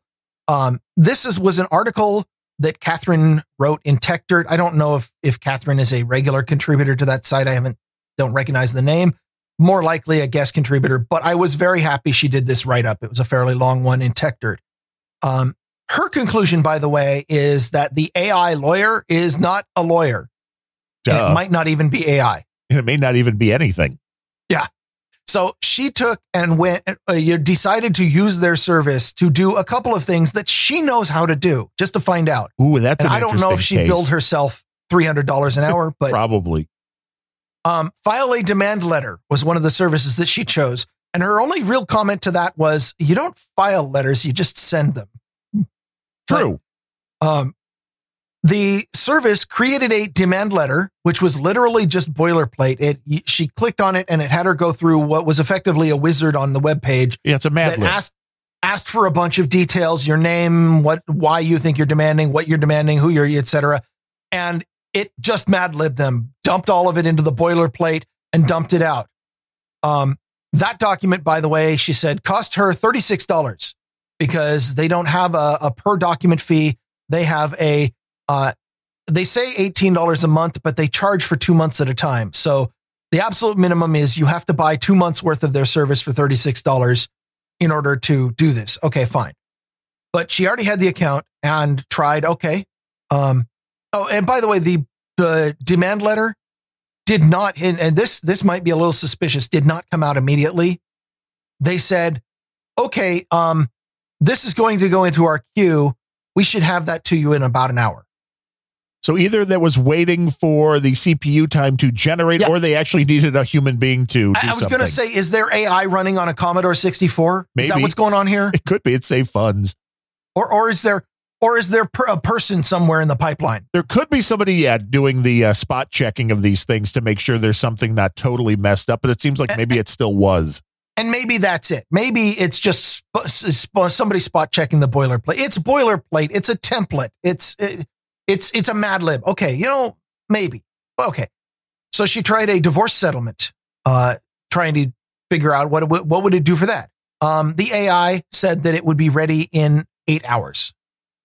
The divorce settlement, they actually, trying to build a divorce settlement is a lot more complicated, Catherine explains, because I don't know. Because there are a lot of different state laws that apply. Your location counts to determine what laws, etc. She said that the 8 hours is about how long it would take if she wanted to research a divorce settlement in an arbitrary place somewhere in the U.S. and send a paralegal out to start doing the research on local laws to make sure that they had all the right regulations. She said 8 hours is about right for that if you had a paralegal do it. Okay. She also tried a defamation letter, which said it would take another hour. By the way, when the timers ran out on those, the site flipped over to, instead of a progress bar, it flipped over to a clock that just said it would take more time. The article was written 2 days later and her letters were not available. Wow. Yeah. We're not done yet. Sorry. So her conclusion to this story, which I'll go ahead and quote because I liked it, was, she was talking about the demand letter in particular when she finally got it. Let me be clear. This is a terrible demand letter. Absolutely terrible. Useless or worse than useless. If an actual attorney saw this, she would instantly know that the sender was unsophisticated, unrepresented, and gullible as fuck. Those would be my favorite kind of customers, though. Yeah, if you're the attorney on the other side, right. You're like, okay, they don't have an attorney. They have no clue what they're doing, and they'll accept whatever. Great. My favorite kind. Yeah. Let me refer to the case Bemrose versus Bemlet in the Seattle Superior Court to show that you owe me $5 million. But in theory, if you are the one hiring Do Not Pay to write up your legal correspondence, you don't want them working for opposing counsel. You would really ideally like them to be doing things better for you, but That doesn't seem what's happening here. I bet you ChatGPT right out of the box is better than Do Not Pay. It might be. Okay, so here was another article, and this is the only reason why I brought it up, was I was reading Tech Dirt and I read about this Do Not Pay, and I'm like, that's interesting. 2 days later, another article from Do Not Pay comes up. This one from Mike Madnick, who I happen to know is the founder of Tech Dirt, so he writes there often enough. But he is talking about Do Not Pay's other major service, which they use an AI to do. That is, Do Not Pay offers a service to help you cancel subscriptions. Oh, well, that's helpful for a lot of people. Again, this sounds like something the world needs because, as you are aware, corporations love when people sign up. They make it really easy. One click on a website, click this confirmation email if you care. And by the way, give us a credit card and we're already charging you. Great. Signing up, always easy. Canceling, oh my God. Yes. In fact, Europe has on multiple occasions, most recent of which I think was the GDPR, made laws that say if you can sign up by a website, you also have to be able to cancel via a website. Why did they have to make that law? Yeah. Why did they have to make that law? Because companies were making it so incredibly difficult. Oh, I'm sorry, you can't cancel. Oh, they still do this, by the way. We're having trouble with our system. Could you call a customer service rep? Companies have entire departments called retention. Yeah. You say the word cancel into the phone, they send you to a retention person whose only job is to talk you out of canceling. And if you have most services and if you don't really want to cancel, but you just want a much better price, that's still the way to go. Yeah, the retention guy is totally the person to go to if you want a better price. Uh-huh. But okay, so Do Not Pay offers a service where they want to help you cancel subscription. You subscribe to their service. They will help you, quote, fight corporations or beat bureaucracy, according to their website, in order to get other services canceled. And there have been anecdotes, I don't know the data per se, about how they are actually able to do it. More importantly, if you sign up for the service, they let you into a secret page that has a very long list of articles that you could probably get out of a search engine that say, if you want to cancel at this company, then click call up this number and press 0 at this prompt, and then make sure that you insist. Okay, you could probably get that from somewhere else. Do Not Pay puts them all in one place and charges you for it. Okay, Silicon Valley business model, fine. But here's the fun part. Somebody named Sasha something on Twitter. This all comes from Twitter, so you know it has to be true, right? Said that she noticed she was charged for the last several years, has been charged $3 a month by Do Not Pay for many, many years, which, by the way, does add the question. What exactly is Do Not Pay's price? Is it $3 a month? Is it $18 a month? If they were charging $3 a month for some point, did you not realize you were still paying this or what? I don't know. Okay, so she says, I have ADHD. It's possible that I signed up and don't remember it. I don't think I signed up, but that sounds like the kind of thing I might do. I don't know. See, this is the customer I want here at Grumpy Old Beds too. So this is a very reliable source, by the way, which is why I'm totally crediting Twitter for this. She may have signed up, but she's like, I don't use this service. I don't think I've ever used this service. I just want to cancel. She goes to their website and looks for the cancel button. Guess what? No cancel button? No cancel button. That's ironic. Okay. She emailed customer support. 3 days go by, and then Quinn from customer support, according to the name, said, okay, your account is canceled. That was July of 2022. Still getting charged? Still getting charged every month. $3. Well, you could go to your credit card company, Chloe or whatever. Which is exactly the first place I would go. If you don't have a cancel button on your website, your ass is getting charged back. Sorry, make it easier. Yes. Apparently, instead of going to her credit card company, Sasha, went to Twitter. On Twitter, totally reasonable.